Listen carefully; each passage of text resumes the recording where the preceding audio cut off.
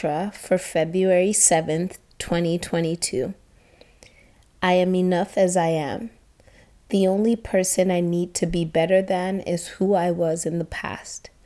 I don't need to be perfect because I can refine as I go. I release myself from my outcomes and set my focus on purpose. So, let yourself go, friend. This week, try new things. Don't get stuck in analysis paralysis. Don't sit there and think things need to be absolutely in line.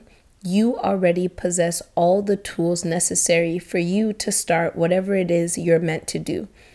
As you go further, then you're going to have to gain more work, but you'll have the clarity to know exactly what that looks like.